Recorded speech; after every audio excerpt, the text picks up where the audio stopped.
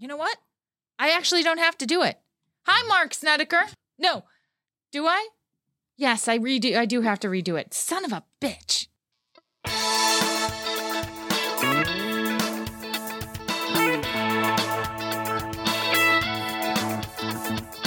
Hi, and welcome to Gen Extemporaneous. This is a podcast where I come up with an idea, I do some research, I grab a bottle of wine, I bring everything to Mark, and he pontificates. In our continuing exploration of the documentary The Curious Case of Natalia Grace, currently streaming on Max and Discovery Plus, Mark and I discuss the increasingly weird cast of characters populating the life of Natalia Barnett. Unbelievably, this story becomes even more confusing and unusual in episodes 3 and 4. We have a re-aging, a plethora of weird interior design choices, mystery donuts, Michael Barnett repeatedly punching the floor, oddly provocative and as yet unexplained glamour shots of Christine, and a herniated belly button to contend with. So all I can say is, gird your goddamn loins. Hi, Mark Snedeker. My loins are super girded. All right, awesome. So we did get to listen to our theme song a couple of times there. Yes. That was exciting. And I think it's a nice cleanse because it's so peppy and positive. And we're about to discuss squalor and chaos and people with dicks growing out of their stomach. It's so bad. There's a lot going on here. Thank God. Tonight, unlike most nights lately, I have wine. You do it, and you supplied it to yourself. Well, you don't have to tell people that. I'm happy to give you credit. Let's do a hot take on episode 3, Nightmare Neighbor, and episode 4, Victim or Villain. We're going to combine these two in this episode. So, the parents, and I use that term loosely, these are horrible. It doesn't even matter. Like, if ultimately it turns out that they were tricked by her age and she did hover over them with a knife, I don't fucking care. They are horrible. Both of them are horrible, horrible people. And they don't pretend not to be. Michael has no compunctions about showing how horrible he is. I don't think he realizes? No, I don't think I think he thinks he's giving an explanation for things that look like they might be horrible people, and he's trying to explain them, but he is unconvincing. Let's just say that. God. I'm telling you, it just goes from bad to worse. Yeah, and the thing is, okay, you think she's of age. They know she's not, I think. But let's say they think she's of age, and you want to get her an apartment. That's fine. Get her one in the same fucking town you live in. Well, initially they did. Yeah, but like next door. The second one, no. Right, but be close. Or you're rich. Whatever, build a in-law suite or something. Or right? get her the proper assistance, right? If you're going to move her out, then do this in a way that says, all right, we think she's this older age, but we need to move her out, and we recognize that she's got some issues in terms of her size that really prevent her from, even if she is an adult, there's a lot that her size precludes her from being able to do, and they take no care. There's no ADA retrofit. No. At the very least, maybe hire a caregiver to come in and help her during the day. Right. They're not providing her with any kind of allowances for her disabilities. It's horrifying. Throwing her in a sack with the other kittens and tossing them off the bridge. It's really bad. It's really grim. And they have this habit, and I think that they were doing it because they thought it would protect them and show that they were actually okay, that they were doing the right thing. They have this habit of recording some of these interactions, and all that does is make them look super fucking creepy. Now, what it could have to do with these documentarians who have, maybe they edited or they cherry picked, so we don't know the full context. But even if you have tons of context around some of these recordings, and we'll talk more about them in depth as we go on, they're still bad. They still make him look like a crazy lunatic. They make Christine look like a fucking lunatic, like an abusive, horrifying and she person. is yet to make an appearance in this documentary, and I suspect that may continue. But she comes off as a icy bitch. Well, we did see her walk through and say, no comment. Yeah. All right. So why don't we jump in and... Why don't you stop telling me what to do all the time? Right. Wow. All right. Get Oh, your, yeah, wait, you're get the your producer. nose against that wall. Yeah, I know. Right now. We'll talk about that, too. Yes, we will. Fucking lunatics. All right. So let's start out with episode 3. So what I want to do is just kind of go through, as we've been doing, go through episode 3, go through episode 4. We're going to have to be a little quicker because we had longer time for this. Quick. And then talk about sort of the editorial choices and the filming choices, I guess, that were made, or the production choices that were made by the documentarians. Spoiler alert, they were all bad.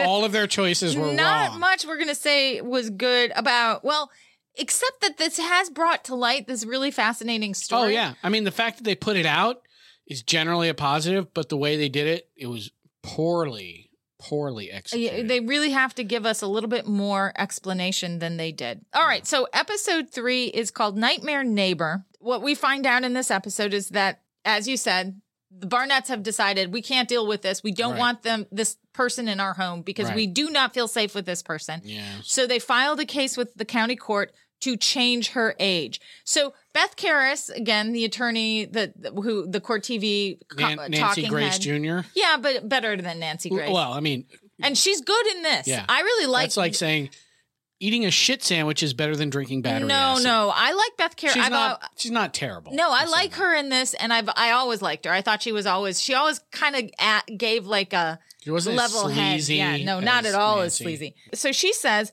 no one really knows how old she is, but she explained how the judge came to this figure Which that was they gave her, dumb as which was fuck. wildly just bizarre. So she says the judge looked at the facts that were as they were presented to him. He said, well, she hasn't grown in 4 years. Yeah. You stop growing when you're 18. I don't know how he came up with that number, but which is, by the way, false. And certainly he doesn't take into any account her disability. Right. Which, by the way, might affect her growth. I think that's kind of mostly what it's about. Exactly. So what a dumb bunny he was. So he says well, she hasn't grown in 4 years. You stopped growing at 18.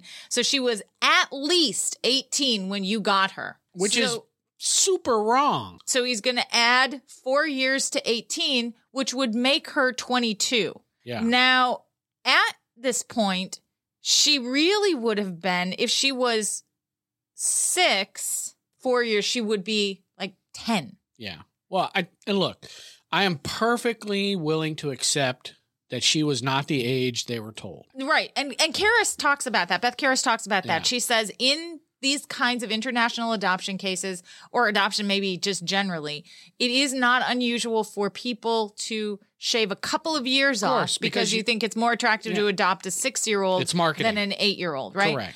But not 14 years. Yeah. So let me tell Judge Dickface, whatever his real name is, a little something.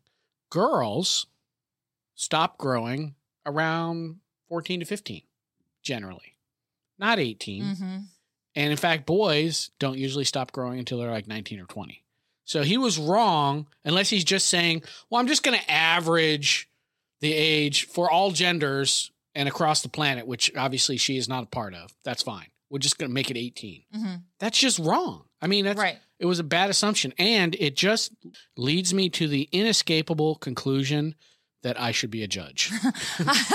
What I just don't understand, and you'll find this as the series continues, that the legal system is fucked. I mean, they have no ability to handle anything out of the ordinary. I mean, you think about, judges, they must have wisdom. Well, mostly they don't, right? Mostly they're just guys, right? And a lot of times they were elected or appointed by their pal or whatever, and they're not always the best and the brightest. Some are. Some are great. Yeah, but a lot of them aren't, right? So Michaela Jackson was the attorney that handled the re-aging. Not the gospel singer. For the Mahalia. Yes. For the Barnetts. And fuck her too then. She sits there and she says, in her Chanel, she has a Chanel necklace on. Give me a break. Fuck you. I mean, Michaela. there's a different, I get it. Like, okay, at least she ran a comb through her hair and she had because we see unlike most of the people in this documentary who are shabby as fuck. In this episode. Oh my God. Michaela Jackson says that they were provided with good, solid documentation of an approximate age. No. She had a primary care physician who provided evidence. And she says that doctor was looking at lots of other doctors' information and coming up with a determination. And then at that point, when it is such a huge amount of years, you just have to say, Whatever. Like, That's exactly what they did. That They did whatever. What is in the best interest of the child, and what do all the experts think? And then she says, she kind of goes on, I'm not the doctor or the judge, but I felt like it was based on something credible. No. I don't agree. Now, here's the thing, and here's where a problem with the documentary comes in. We don't know about that supportive evidence. All we heard was Beth Karras's explanation of characterization how the judge came to this conclusion.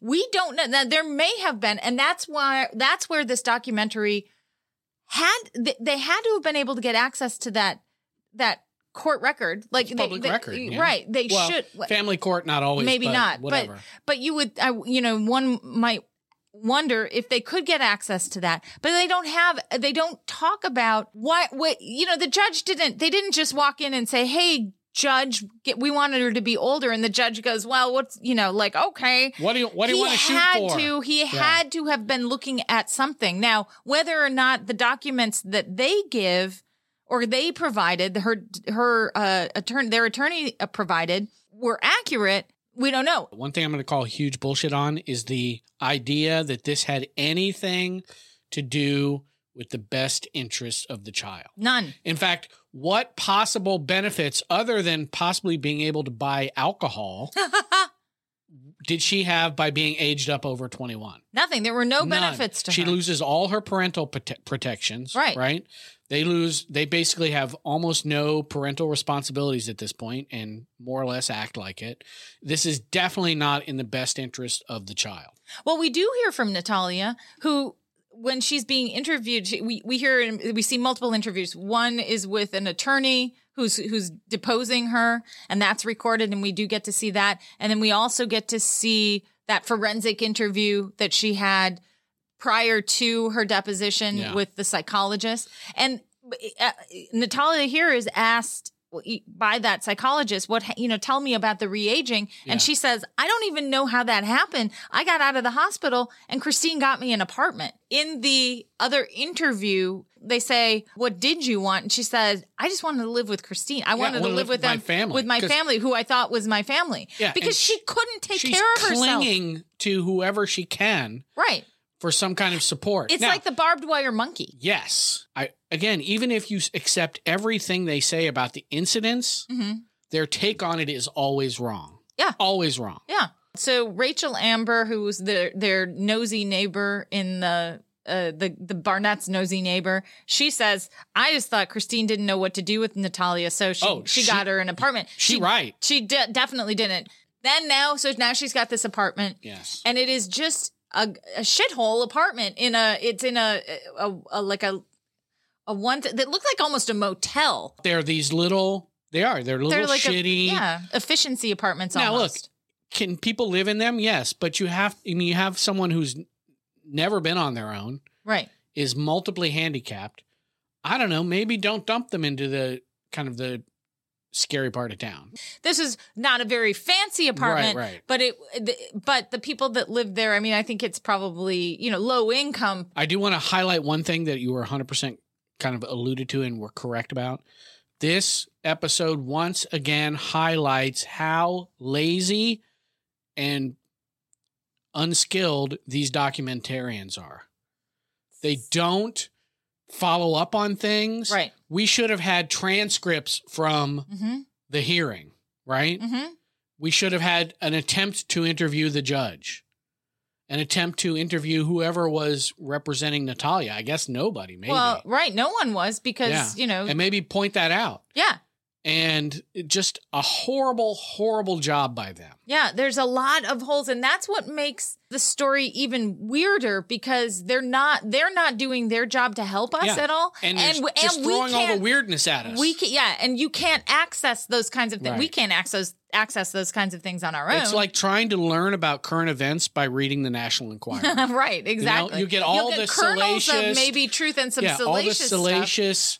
Sketchy shit with but none of the actual context or information. Right, exactly. All right, so now we start to meet a slew of neighbors from this first apartment complex. And the first one we meet is called Sue McCallum. This is the one who has, like, when I say the design choices, interior design in this document, when you get to meet all of this cast of characters, the styling of their homes. Well, look. They don't live in 90210, right? No, they don't. But okay, like this woman has what's going on with the Eiffel Towers? 9 million Eiffel Towers. Everything is Eiffel. She didn't sound French. Tulips. She had tulips all over, which is pretty. Yeah. But also then it's a weird theme. It's like a Dutch. Yeah, French. Dutch, French, and not even Dutch. It's like Dutch Parisian. Theme. And by the way, Paris is just the Eiffel, Le Tour d'Eiffel. Right? That's it. That's it. And there's like Eiffel Towers everywhere. And all I can think of is, remember that time in Interview with the Vampire where I made that joke about the Eiffel Tower sex position? Yes. But that's my own problem that I have to work through. I know. You really are obsessed. All right. So I like a nice high five. Who doesn't? All right. So Sue is a neighbor from the Westville Apartments. Yeah. Now, you thought that she was a Karen. I do. And I just thought she reminds me of this is a very Midwest person. She reminded me a lot of really kind of like my grandma, my mom. Grandma Karen LaRusso? No. Anita Paymiller, actually. Well, how would I know that? But anyway. Maybe that's a strike against me, but I don't know that. I don't know. She's not nice, but she's a truth teller. She's speaking truth. Oh, yeah. I don't think she's lying, but she's also not. I mean, you can tell she's not the kindest person. No, she's not kind, but she's. I was watching out my window. But she tells the truth about what that apartment complex was really thinking and feeling. Yeah. Now, when I say she's a truth teller, I don't know that she knows the truth about Natalia's age. Right. I'm saying that how she's describing how all of that went down and the feeling and the vibe at the time, that's the truth. And so I don't think it's Karen as much as it is just this sort of unvarnished. She's not Edna Kravitz? Yeah, she's not trying to couch things in a nice way. She could. Right. Because this is making her, she's very straightforward. She's very blunt. In fact, she starts out by trying to help her. Yeah. She sees Natalia getting dropped off and the grocery bags being set out like on, I guess on the sidewalk. Yeah. And Natalia is expected to take them in. And Christine's sitting in the Cadillac. I will say, I 100% believe what she told us. Yeah. I believe her story. Yeah. And that Natalia could barely open the front door of the complex. Yeah.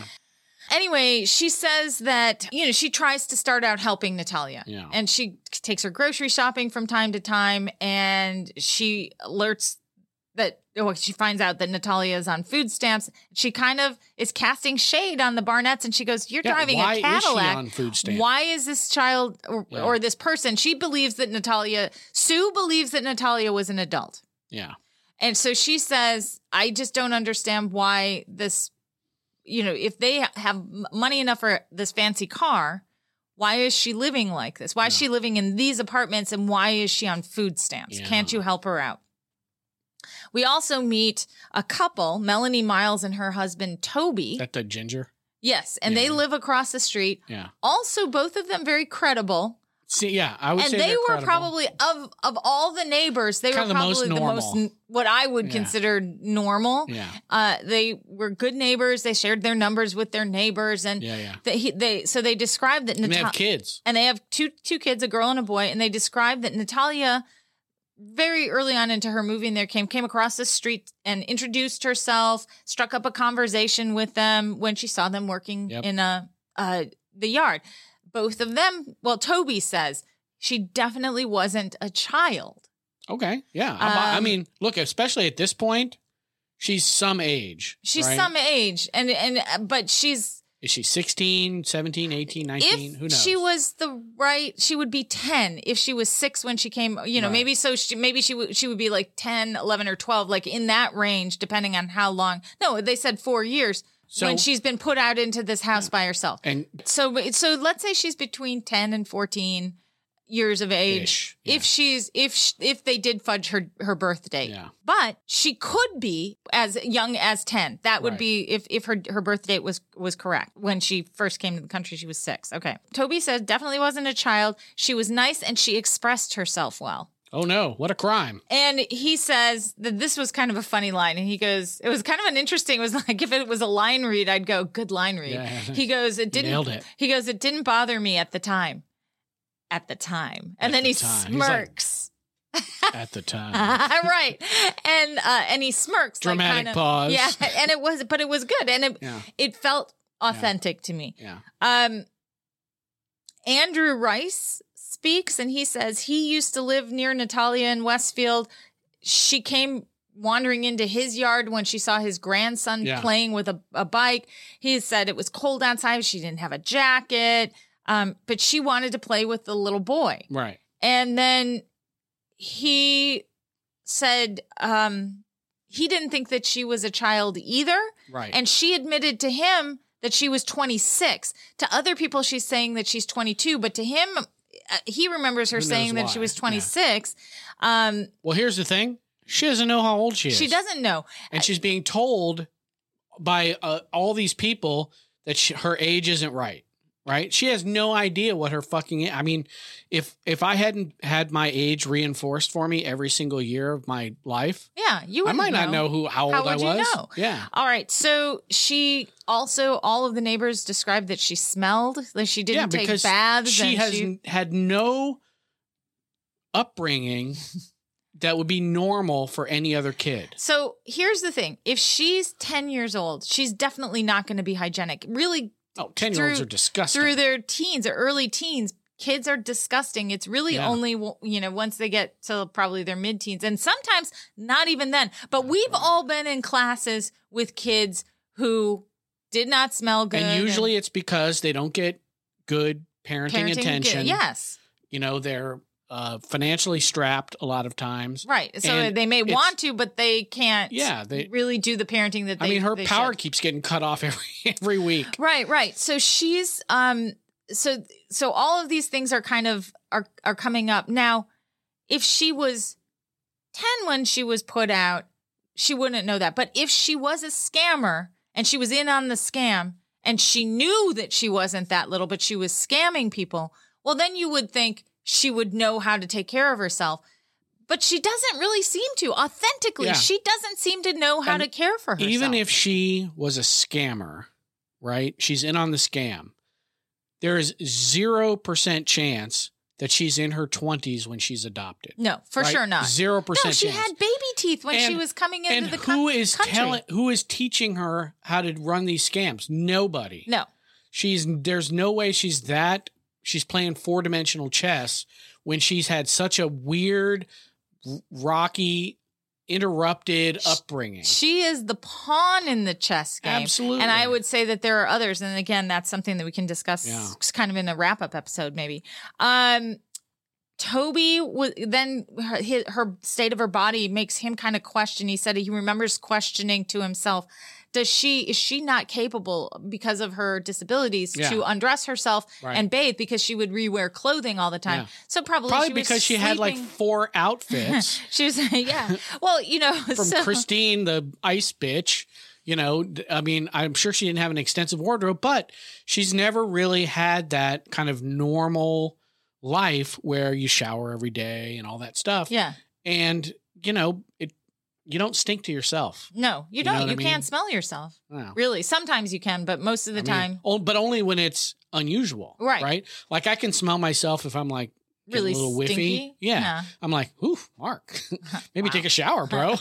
Yeah. But if I smelled like that every single day, you wouldn't know. I'd be smell blind. Right. So, so there's this one person that is interviewed, she obviously refused to have her face shown. Yeah. And she's shown only from like the neck down. She's made the fashion choice to wear just some kind of sweatpants pulled up and like, I don't even know, like whatever. But she's actually one of the biggest personalities, and she's like, oh, yeah. she's always kind of yelling. She really disliked Natalia. Yeah. And but she also was pointing out, and to a person, as much as they did not like Natalia and thought Natalia was odd, they all to a person said, What's going on with the parents? Yeah. Why are the parents driving sports cars and Cadillacs and she's living in this kind of... Look, regardless of what Natalia's personality is and how she acts out and whatever,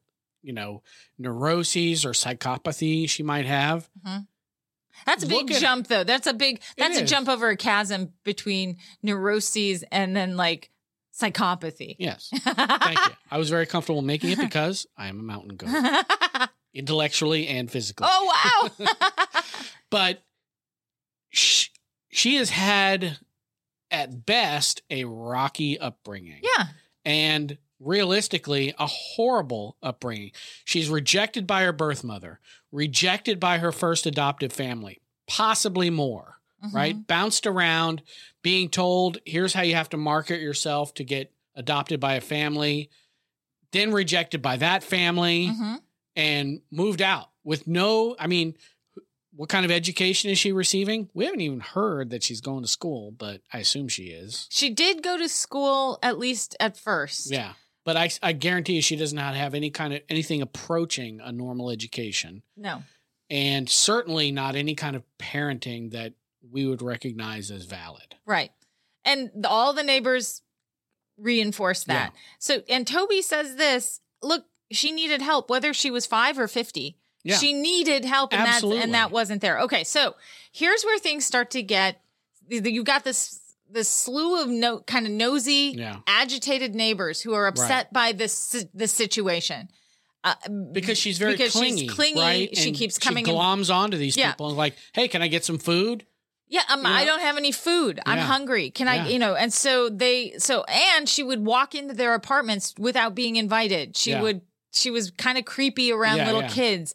Doesn't really understand boundaries. Zero boundaries. She was constantly calling Melanie and Toby on the phone. Okay. Because she's, by the way, in addition to whatever, psychological issue she has, she's lonely. She's been dumped there with no support, no friends, no family, nothing. Very little food, evidently. Yeah. All right, until the neighbors said, look, something's off. As much as we don't like her, something's off here. And they contacted DCS. Yeah. Heather Wilson, who was the one who had investigated her back at the other, from when she was put out onto the deck and told she had to sleep on the deck.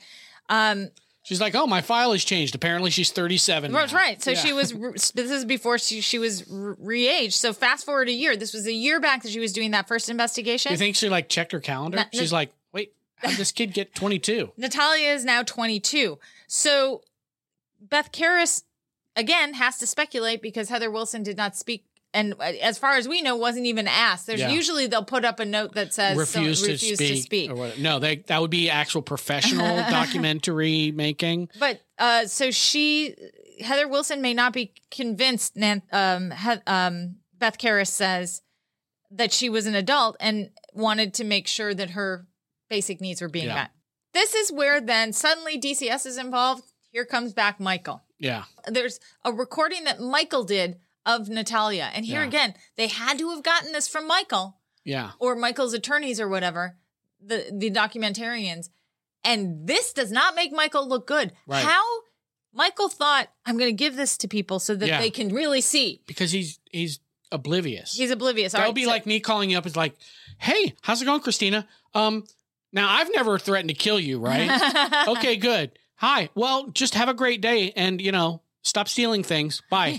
And it's like, now I have evidence that Christina is not only not being murdered, but also is stealing things. Exactly. Right. So he's talking to her and he's badgering her. Where Expect were tomorrow. you? Are you talking about, are you talking to Heather? How paranoid are they to find out that she talks to anybody other than them? Well, guess what? If you only wanted her to talk to you, maybe keep her in your house. Right. you know? Right, exactly. And so Beth Karras says they only started really buying her groceries after the investigation was reopened. Yeah. But we don't see that. We do have the commentary from the Sue, the neighbor, who says she said she didn't have groceries, you know, and I would go grocery shopping with her and all of this. And then they put up a handwritten letter that Natalia wrote. That handwriting. Yeah. It was so childish. And of course, that reflects not only whatever her age is, but her lack of education and structure and care and parenting. Yeah. And so I froze the screen and I looked at what she wrote. Yeah. So listen to how that is at least a step more than I took. Compared to how the words were written. Listen to the words that are being written. All right. I am making it appear as if I do not have items I have been provided. Oh, what a fucking setup. Key. I put a key in the car. Phone. I was calling everyone and ran out of minutes and there was a phone problem. Toilet paper. I had a jumbo packet and I used it all so I could tell people that mom was not taking care of me. Yeah. Clothing. My clothing is missing so I could make other people think that I don't have clothes. Told people my milk was getting rotten even though it was not. It's spoiled because I got groceries every weekend. That is 100% Christine here's the telling last her line. what to write. Yeah, here's the last line. I am doing this because I am trying to intimidate mom and dad, and I am trying to frame them by making my parents look mean. Yeah. But Bitch. if you look at if you look at the writing, and you see that writing, that's the condition of the penmanship. And then hear those words? Yeah. No fucking way. No fucking Zero way. chance that those are her words. Right. Zero chance. So that letter recanted many things that she said in the past, and Karras speculates, as we are, is it possible that was dictated to Natalia? It's not possible. That's had to have been what happened. Definitely what happened. That is 100%. She's like, look, I have glamour shots to take. I need you to write this letter, and I'm going to tell you what it says, and then I'm going to go do some selfies. Right. So after all this so DCS is getting involved. So then Christine goes and she cuts Natalia's hair and she cleans her up. By the way, that haircut is basically the I don't give a fuck haircut. Yeah. You know? A little pixie little boy haircut. It's not, I couldn't, it made her look really young, honestly. Yeah. That was awful. Oh, it was terrible. She cut it all off, but see, she wasn't taking care of her hair. So then she's going to cut it short and then it's less trouble. I will even say that it's less obvious that she's not taking care of her hair. Right. Headless striped shirted lady. Yeah. Has said she saw Christine and Natalia with this short, clean hair. And then she says about Natalia, this is when Christine brings Natalia over to her and demands that Natalia admit to this woman, who was a neighbor, that everything that she'd been told was a lie. But the same lady says about Natalia, she was a sly fox and she was scary and everybody dreaded Natalia coming around, which then we hear. Everybody dreaded it. We talked about that a little bit. Right. So then she calls 911. Yeah. On herself. I'm walking around the neighborhood. I'm thinking about hurting my neighbors. Yep. I'm stalking one of my neighbors. I want to hurt them. I'm afraid of what might happen if someone doesn't help me. That is acting out. Acting out and looking for attention. I'm afraid of what might happen if someone doesn't help me. Now look, is it possible that she could hurt somebody? Yes. Because look at the kind of trauma she's been through. Yeah, absolutely. Now, it doesn't excuse, bad behavior, but she's like, what do I got to do to get somebody to pay attention to what's going on here? Because I've been abandoned. She's like, well, maybe I'll call 911 and I'll give them a good reason to come out. Come out and get me because at least then she's somewhere where someone's taking care of her. If they arrest me, at least I get 3 hots and a cot. Wow, you say that as if you've been in prison or seen many prison movies. I've done some time. Yeah, right. In the sense of like standing in line at grocery stores and stuff, which is almost like prison. I've been to the DMV. Oh, definitely like prison. Okay, thank you. So the report about Natalia said, person is a danger to self and others. She stated that she is stalking several neighbors across the street. Yeah. She said she wants to hurt them and is afraid of what may happen. When the mom arrived, it was reported that the daughter was trying to burn things, but nothing is on fire. And the Christine believes the daughter is in a destructive phase and may want to hurt herself or others. She's begging them to institutionalize her. 100%. Yeah. 100%. All right. So now here's something that strikes me as strange. And One thing? Well, no, I mean, everything is, but I kind of get where this or why this is happening. She would go around to these neighbors and admit to them that she had a knife, or that she had a knife on her parents one night. Sue said that when she said that, she told that as if it was a very normal thing. Yeah. Toby and Melanie also said that she casually talked about attempted murder. Right. And so do I, to be honest. What do you think? Like, to me, is that also attention getting? I guess so. But look, is it possible that she's telling the truth, that she is, looking to harm somebody? It's totally possible. Yeah.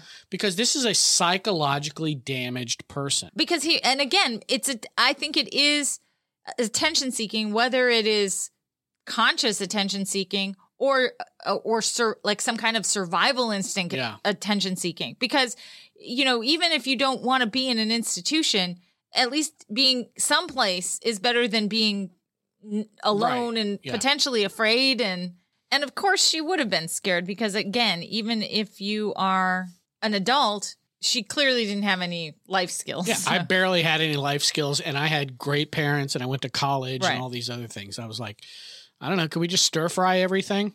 That seems like a good meal option. Yep.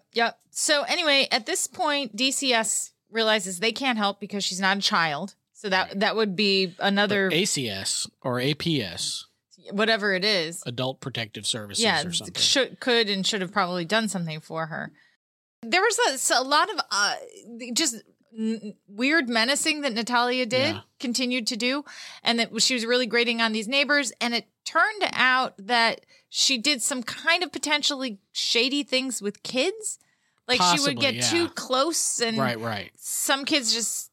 they told her get the hell away, and then another boy, I guess it happened in front of witnesses. Like she tried to open his pants. Yeah. So she's obviously got some weird attachment issues, possible sexual issues. Look, guess what happens when you basically treat someone as if they're feral? They're going to have problems. Eventually, they don't renew the lease at this apartment. Yeah, they're like, we had 3 complaints. That's all we need. Boom, you're out.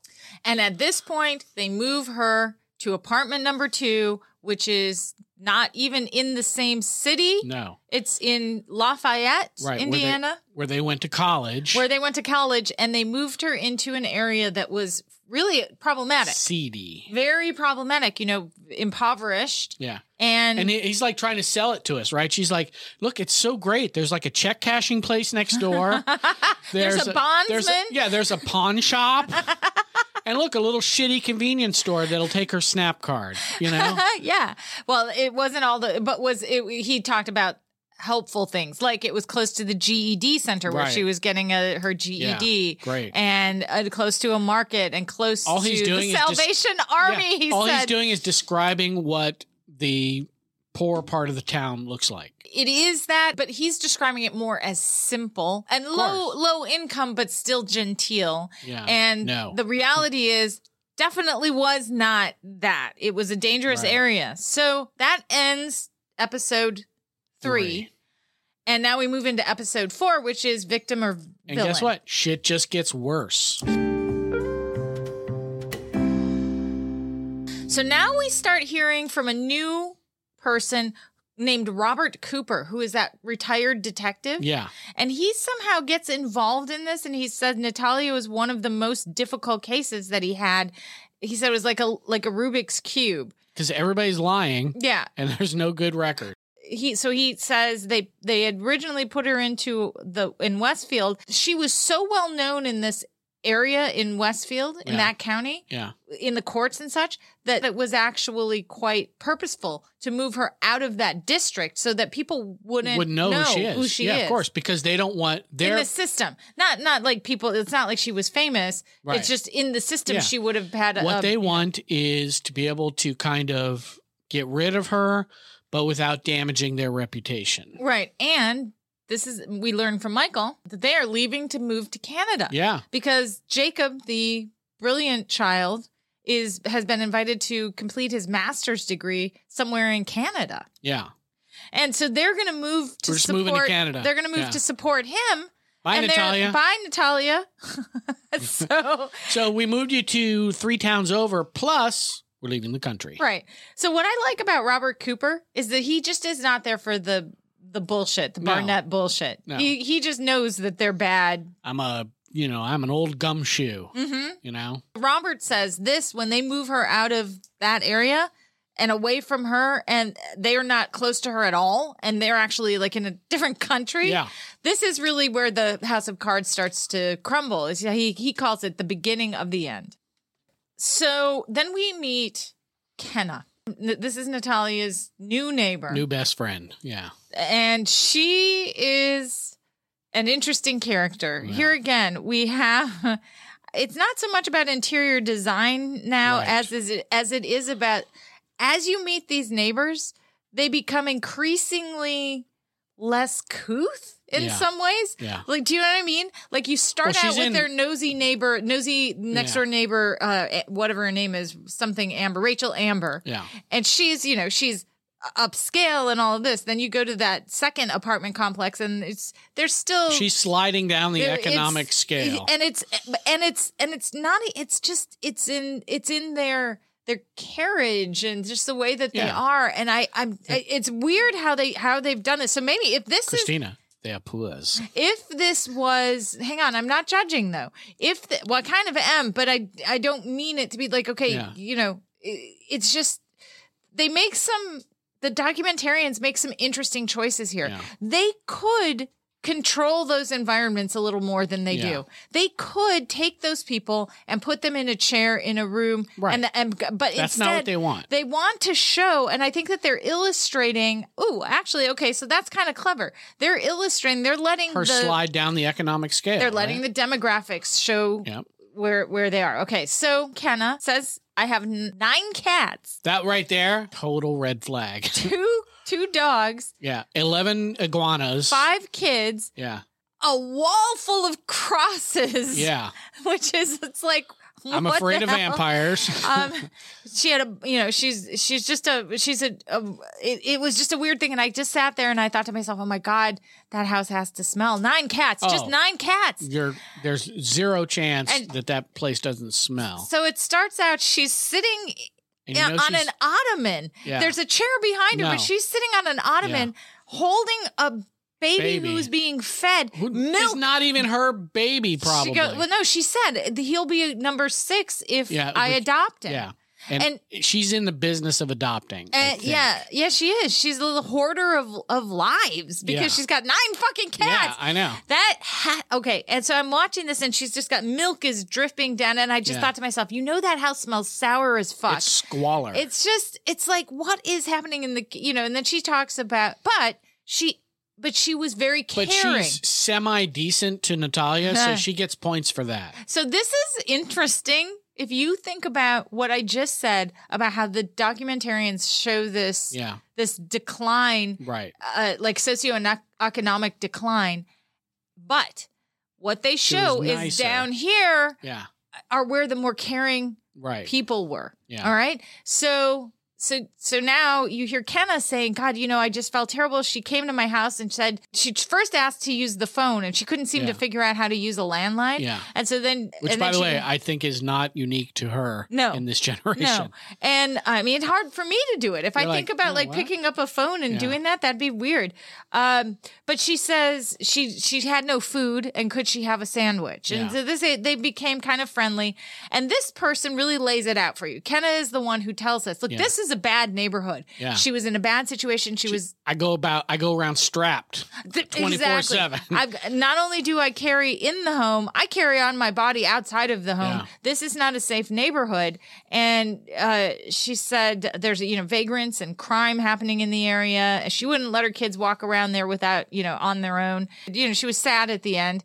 She kind of pretended to cry, and maybe she was crying, but she said, I hope she's having a good life. She deserves justice. I really miss her Social Security money. No, that's a different one. She's still living with those. But they're all like that. Yeah, no, but so she deserves justice, and she says her parents, and this person didn't seem to suggest that she was a child. This person seemed, or wasn't a child. This person seemed to kind of recognize that. Well, and again, I guess it's a lot of them say whether or not she was a child, she still needed the assistance. She didn't have the wherewithal, the training, the schooling, the life skills to do this. Right. She had never lived on her own. Okay, now you're living on your own. Yeah, that's it. And in a very dangerous, perilous situation. She's a second floor apartment, no accommodations for her disabilities. Right. Yes. Because she can't reach anything, right? I mean, the countertops are full height. This is not an ADA apartment here, right? Definitely not. So then we get to see some interesting texts between Michael and Christine. And this is where we start to see. Did you notice like they're this? messaging on Facebook or something. Did you notice this where they would put up this? This is another choice by the documentarians that I think is interesting. They put up Michael's texts and then his picture, as if you couldn't tell just by putting his name Michael. Yeah. They had to put a picture of Michael, and it was just kind of like a profile black and white picture of Michael. When they would put up Christine's texts, they would put up the text box. On the side of it was this like glamour shot of Christine. These are her Tinder pictures, okay?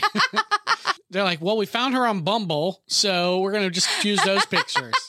But anyway, there's a texting exchange that they show where Michael and Christine are kind of arguing. Michael's like, you got me in trouble with the apartment people. You didn't tell me anything about the electric power for 3 days. And then she showed no concern whatsoever. None. I'll take care of it tomorrow. Yeah. And then she says, give her food card and wipe out her contact list and clear out her stuff so she doesn't go to Hamilton County and call everyone. They'd done this before. And in fact, Michael had a video of him going to visit her in the one apartment and saying, well, number one, that stupid conversation about the donuts. Yeah. Where did these donuts come from? But then number two, he said, he took her phone and wiped it all out and said, you can't talk to Heather anymore, the DCS person. Right.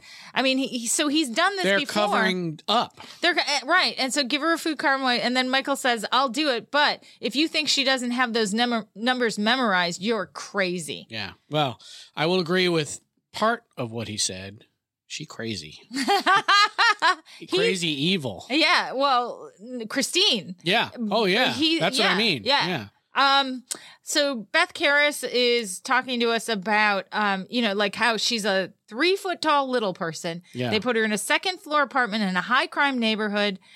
As we mentioned, no accommodations for her disability, took her cell phone. She didn't have a landline. She had no way to call for help. Well, they finally give her back her cell phone, but wipe her contact info. And at times there was no electricity or food. Yeah. And they're like, Beth Karras goes, they're trying to get rid of her for good. Yeah. Now we go deeper into the neighborhood and we meet some people who inhabit the neighborhood. Wow, that's a sketchy ass neighborhood. So who we meet is Eddie Ramey. All right, Eddie's got some issues. So Eddie is there. He's like, he mistook this, I think, for an episode of Cops and took his shirt right off. How, again, I know that the documentarians must make this choice, the producers, to say, we're going to let them show. Yeah. We're going to let them tell the stories with their words, but also with their bodies. Yeah.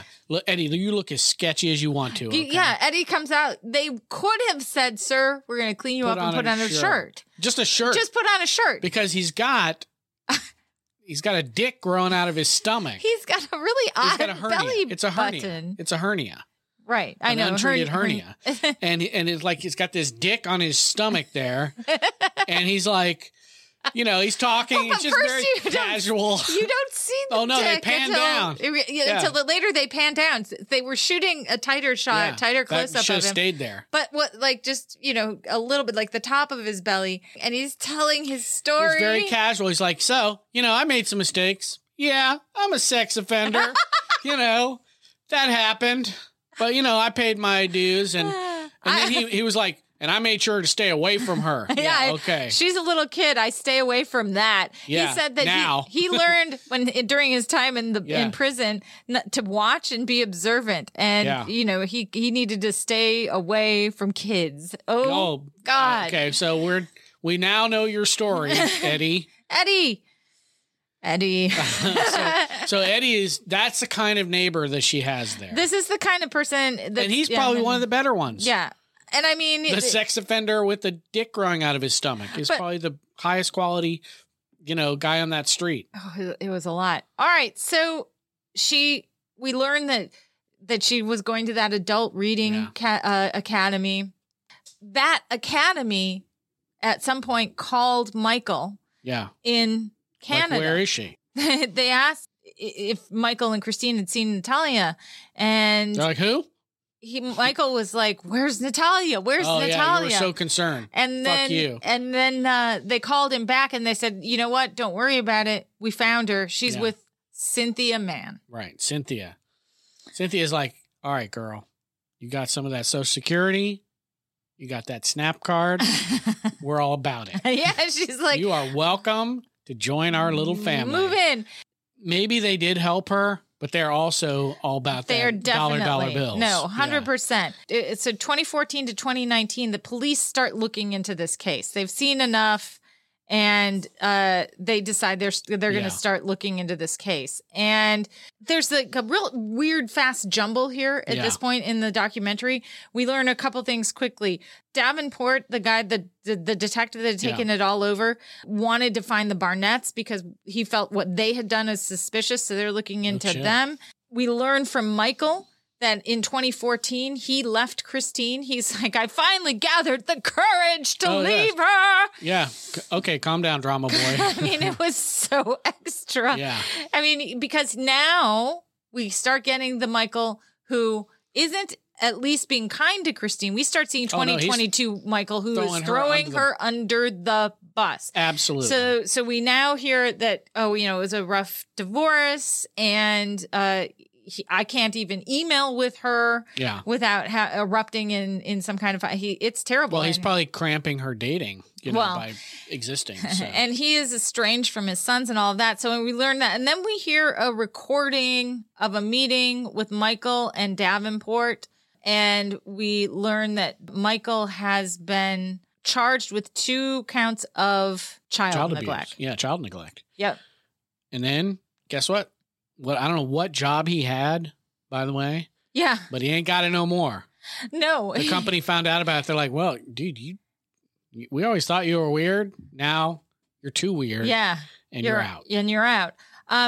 You get a recording of the meeting between Michael and Davenport, and you hear Michael saying, "This is what Christine said. This is why we moved her to Lafayette. Right. And here's what Christine said." These are the words. Oh, yeah. "Lafayette is a white trash town. No one's going to care. No one is going to notice. And because these people are white trash, they won't be manipulated," meaning by Natalia.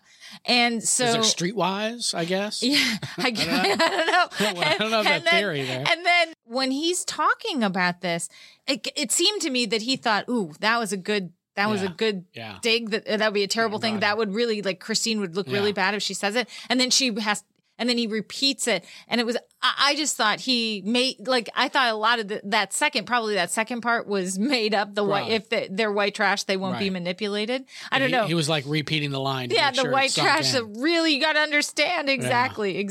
Okay. So then he gets booked and fingerprinted, and he has to go in a holding cell. And Christine turned herself in the next day. Yeah. And that's when we get the Christine walking by and saying... No comment. No comment. Now, I do feel like Christine is probably the smartest person in that family, but also the worst. Also, well, I don't know. I mean, Michael's pretty bad. He is, but I think Christine is worse.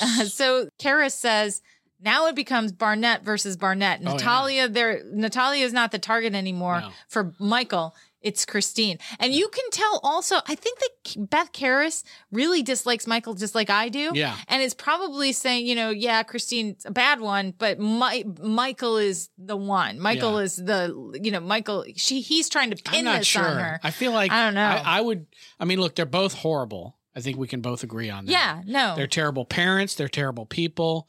They're liars. They're duplicitous. They're scheming. But I don't know. And maybe it's just because we see more of Michael. Yeah. I feel like Christine is the true Cruella de Vil in this story. Well, I mean, that's what they want you to believe, right? I mean, if you were hearing Christine's side of it, you might say differently. Okay, so Michael, she should have stepped up then. Yeah, by the 2022 interview with Michael, with the documentarians. He had lost everything. And he says his life is all about the trial. Now he starts, this is Christina, Christine is a black-hearted person. Now he can see how he's manipulated by Christine. He sees how his children are continuing to be manipulated by Christine. Her nickname is Evil, and she has earned every letter. As someone who makes up really good nicknames for people, that's a terrible nickname. That's not good. He hasn't. Cruella would have been better. Yeah. Whatever. But. In 2022, he says he hasn't seen his 2 youngest children for 8 years. Yeah. And he says we were all abused in that household, and Christine is the purveyor of abuse in that household. Then we hear a little bit more from Jacob too, and he says his mom did believe that Natalia was, he says, a hostile agent. She means to do harm. He speaks in this he's poetic way. Yeah, he's clearly on the spectrum, right? Yes, well, he is. He doesn't really know what happened, what's going on. He's just being told things. Mm-hmm. Because, of course, one of the things, that can happen if you're on the spectrum is you don't pick up on social clues as well, which, is fine. That's just how it is. But he's clearly doesn't really get what's going on, right? In my opinion. Michael is obsessed with throwing Christine under the bus, and we hear some more about what these bad things are that she did. He describes Christine as being obsessed with learning the truth about Natalia, who she was, and who all the families she saved. On one level, fine. But on another level, take care of the kid that you adopted. Well, no, absolutely. 100%. If she is a bad actor, Natalia, I can understand wanting to know why and how and all of that, but also put her with authorities, get her out, expose what has happened here. That they're just kind of like trying to hide her. Don't just throw her out. Like literally, like you said, wrap her up in a sheet and throw her out the door car door. We're done. And this obsession with knowing the truth led to some punishment in the home, which incled having her stand for hours against the wall with her nose against the wall. Child abuse to the point where she wet her pants and then eventually had a bowel movement. Yeah, who among us hasn't done that? Well, with my nose against the wall, no. But as a punishment, no. Like that is abuse. That is anybody who would do that would. And here we go. Videotaped herself doing that. You got to stand up. This is your time against the wall with your nose. You got to stand there. And she videotaped herself. And she goes, "You're back." She's like, "You're complaining that you're in pain and you've been there only for whatever it was." And she's like, "Guess what? Come on, disabled." The implication is that she better get used to it because she's going to be there for much longer if she doesn't do what Christine wants her to do. It's terrible. It's abuse, and she's videotaping it. Which, by the way, I don't know what. If she was to actually videotape the entire thing, she would need like 3 or 4 of those little VHS-C cassettes. She would have. And then also it led to physical violence, according to Michael. And this is where we get one of the wildest Michael scenes that I think I've ever seen. Yeah, that was wacky. And he's like illustrating how she like threw Natalia down and was beating the shit out of her in like kind of a movie sort of way. Like, I don't think parents really throw kids down and just start wailing on them. Well, he was like punching. Yeah. He completely lost his mind. And he gets down on his knees where at first it's very rehearsed, as you said, and it's conspiratorial. Like, come on, I'm going to tell you what it is. Let me tell you a little secret about what happened. And then he's like, I'm going to need you here. Like, he's directed the camera angle. Camera, I'm going to need you to get down here on the floor with me. It's like, what the fuck are you doing, dude? And then he starts beating the floor. Punching the floor. And I'm like, first of all, dude, I don't know if you know how pantomime works, but you could fake punches without actually hitting your thin carpet over concrete floor. It was 100%. I'm like, that hurt. Absolutely. And then at the end, he gets up and he goes, like, ow. I'm like, dude, you are a moron. His face was bright red. He obviously just lost his shit there. He clearly did. What the hell? Was crazy. So, but one of the things that Michael says after this floor beating incident, he's stunned that Natalia's body wasn't broken into 1,000 pieces. Yeah. Okay. Let's calm down he's changed his tune so much. He's much more sympathetic towards Natalia, much more of an ally to Natalia. The enemy of my enemy is my friend. Yeah, and he does say about Natalia, he said she may have been the only person, God bless her, who's ever stood up to Christine. Because now Christine is the enemy, and she is the one who's reputation needs to be sullied. I don't think either one of these guys could be possibly more sullied than they are right now. As it comes towards the end here, you start to see Michael and Jacob interact. Yeah. And, Michael is all of a sudden waxing poetic about popcorn. Yeah, well, he's like reminiscing about how, we were all about movie night and eating popcorn we were that together. family. And they had, he had a movie theater popcorn. Yeah, he's got legitimately like a popcorn thing, where you like dump the bucket over or whatever when it's full. Mm-hmm. That brings Jacob out of the basement, right? He's like, ooh, popcorn. Right. So he comes up in the middle of this like description of how torturous everybody's life is. And Jacob's just like, oh, popcorn, and starts eating it with no expression on his face. Yeah. Like and that just shows that he doesn't really get, what the stakes are here or how people are feeling. He's trying to figure it out. Yeah. He's asking questions dumb, about but it. he just doesn't understand why people are behaving this way or that they're behaving this way. And he's concerned, and we hear this at the end, he's concerned about stepping wrong and implicating one of his parents. I don't want to get her in trouble. My dad in trouble. Right. Yeah. And they're kind of having this interview with him, and they're asking him questions. And at this point, he says, "I'm done. I can't talk about this. I can't. I can't say more. I can answer no more questions. I need to sleep on this." And it's a very thoughtful. He's good at setting that boundary. Except he goes upstairs. And you see in the lower third, you see a note noting that Jacob forgot to turn off his microphone. Allegedly. Which I think, I don't think Jacob is running scams here, right? He's not playing 4-dimensional chess, right? Yeah. He could play 4-dimensional chess, like actual 4-dimensional chess, I think, with his math skills. But he's not, I don't think he's doing any grand scheming, but maybe his dad had something to do with that. I mean, this would be a plan that they would have had to have come up with where, it's okay if you don't, we want you to get some information out. Yeah, I don't know. But I want to exonerate you. I don't want your mom. I want your mom to think it might have been an accident just in case. Right. I don't know. Who knows? But and this is just a wild guess. He does not seem duplicitous at all. But, he just seems like, he's not really sure what the hell is going on and what his job is here. Mm-hmm. So I wouldn't say that he would plan that kind of scam. No, I agree with you. I don't think that he is.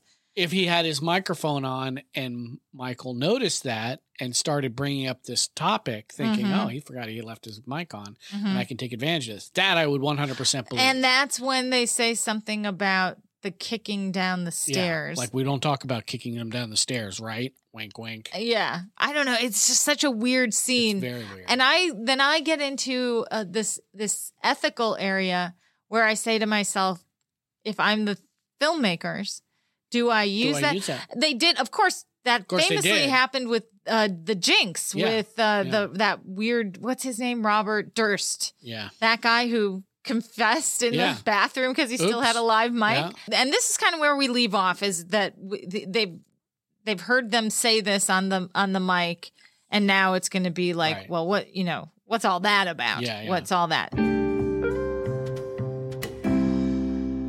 The ethical problem that I had, which is what I was saying, is do they have a right to publish that? Right. I assume that whatever release they had signed, they were allowed to publish anything they recorded. But is that ethical where they clearly thought they were off? And he had set a boundary where he said, I don't want to talk about Jacob this. had, I think, pretty clearly didn't know that he left his mic on. And it is pretty shitty of the documentarians, I think, to release that with no context, right? Not like, hey, let's sit down and talk about this. Yeah. No, they don't do that because that would be actually good journalism. Yeah. They're not going to do good journalism. They're just like, hey, we got this juicy quote. Tidbit. Let's put it in there. Yeah. I agree. They're shitty people.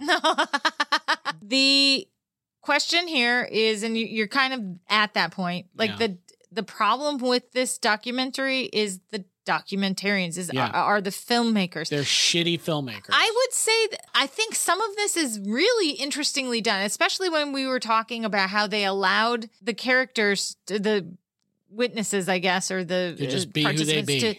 to tell the story, but also tell the story. Yeah. So I think that's great. I think that's really interesting. But if you're talking about trials, you can't, it feels like they try and stack it to one side and then they turn around and stack it to the other side. Yeah, because they want to keep you guessing, right? Yeah. But let me ask you this. What purpose did the sex offender guy serve? None. Absolutely he had no none. information to add.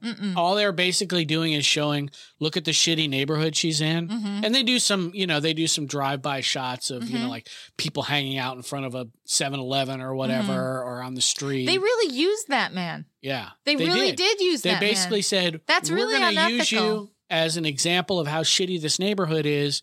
Make sure you mention that sex offense. Right. Okay. And you know what? Lose the shirt. Maybe That's a good choice. or don't bother to put one on, because the kind thing to do to that man would have been to give him some direction around styling. Not saying that he'd have to dress up in a suit, just put a shirt on. Like you couldn't even walk into a grocery store like that. So maybe get to that level. It's where you can walk into a store. Yeah, and it's just like spectacle, right? Yeah. For the sake of spectacle, and using a guy, and he agreed to do it, but they were zooming in on that hernia too. At the end, they didn't ever have to show it. No, and then they did. They're like, you know what?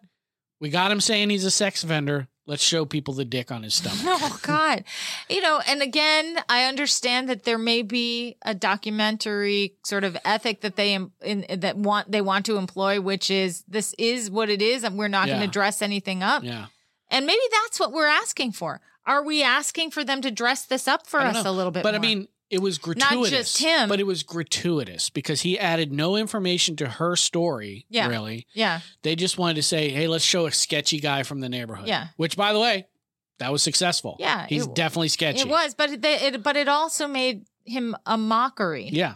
Yeah. And that's where I have the ethical issue. Yeah. They knew that they could tell him to put a shirt on. Sure. And instead, they had him keep his shirt off, or didn't say, "Hey, we need you." I wouldn't be using that guy, and I don't like it. I wouldn't be surprised even a little bit if he said, "Hey, should I put a shirt on?" They're like, "Oh no, you are gold the way you are. We want you to just be this way." Yeah, that's problematic. The way that they use the people, the participants, is problematic. What are your thoughts though? Anything that really stands out to you? I mean, again, the filmmaking the journalism part of it is horrible. Mm-hmm. You can argue that they're creating a compelling documentary. Yeah, but I think that's just the subject matter. It's so salacious and wacky and hard to understand, whatever. Yeah. They're adding nothing to the process. Like you could have literally just gone out and, shot it with your iPhone and had every bit as compelling a documentary as this is. It's just poorly done. And, Michael just lost his shit in this one. That was wild. Like, what are you? I mean, I don't think that was acting. I think he just literally. No, he wasn't. Went off the rails. I think he went off the rails when he started punching the floor. Yeah. The first part was very rehearsed. Michael, who's the floor for you? Yeah, is that Christine? Is that Christine? Well, and I think or is it Natalia? But don't you think that's what the documentarians are really trying to communicate there? But again. You're doing a documentary. You're not writing a poem, spell some shit out, give it some context, follow up on, interesting points. Mm-hmm. Don't just show Michael losing his shit and going, wasn't that wild, people? Mm-hmm. Who do you think he was punching? Yeah. Do you get it? Like, Wink, you get it? Yeah, murderer. Okay. Really... Potential murderer. So if he kills somebody, we warned you, okay? Because we showed you punching the floor. This really exposed a lot about who Michael is. And that because that facade that he's been putting on for the first couple of episodes here is obviously so fake. So that he's got a lot of anger. lot of anger and just frustration. And he's covering his own ass. Yeah. Right? And definitely trying to throw his ex-wife or whatever under the bus. Absolutely. And so now, because Christine does not speak and the documentarians have absolute control over everything that is shown about her. Yeah. And they are because they just show that normal picture of Michael, but they show that glamour shot of Christine. They're like, look at her. She's living the high life. And there's a point for that, right? And we'll learn it in an upcoming episode. Yeah. But they're letting Michael show himself to be a fool, but they're painting her as the bad guy. Oh, yeah. Which, by the way, at this point, I'm definitely believing. You do. But now we're going to hear from Natalia. Yeah. Natalia is going to have her own documentary coming out. Well, good. And so we're going to hear Natalia's side. And I wonder if she's going to say that Michael was equally as bad, or maybe he was nicer. I believe that Michael is almost as bad as Christine, and maybe worse. You know, you don't know because we know so little about her.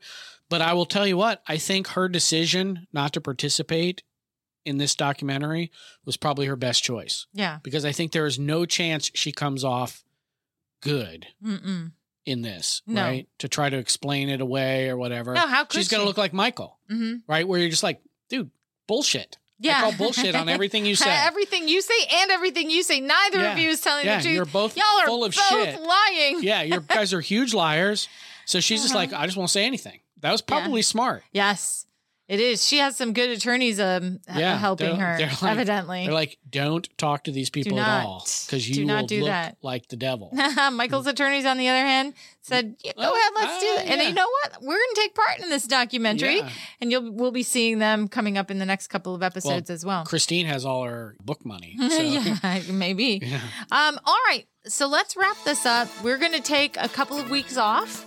We're going to be on vacation, so we need some time off this summer, and then we'll be back. We'll be wrapping up Natalia Grace, and we're going to be doing another documentary after that, where we talk about Brooke Shields' Pretty Baby, and we're going to have some guests for that. So come and find us on social media. We have a Twitter at Extemporaneous2. I'm at Christina Gen X, and Mark is at Mark Eats Peach, and we also have a Facebook group, so you can find us there. Thank you so much for coming and listening to us. And I'm going to say bye. Peace out, Cub Scouts.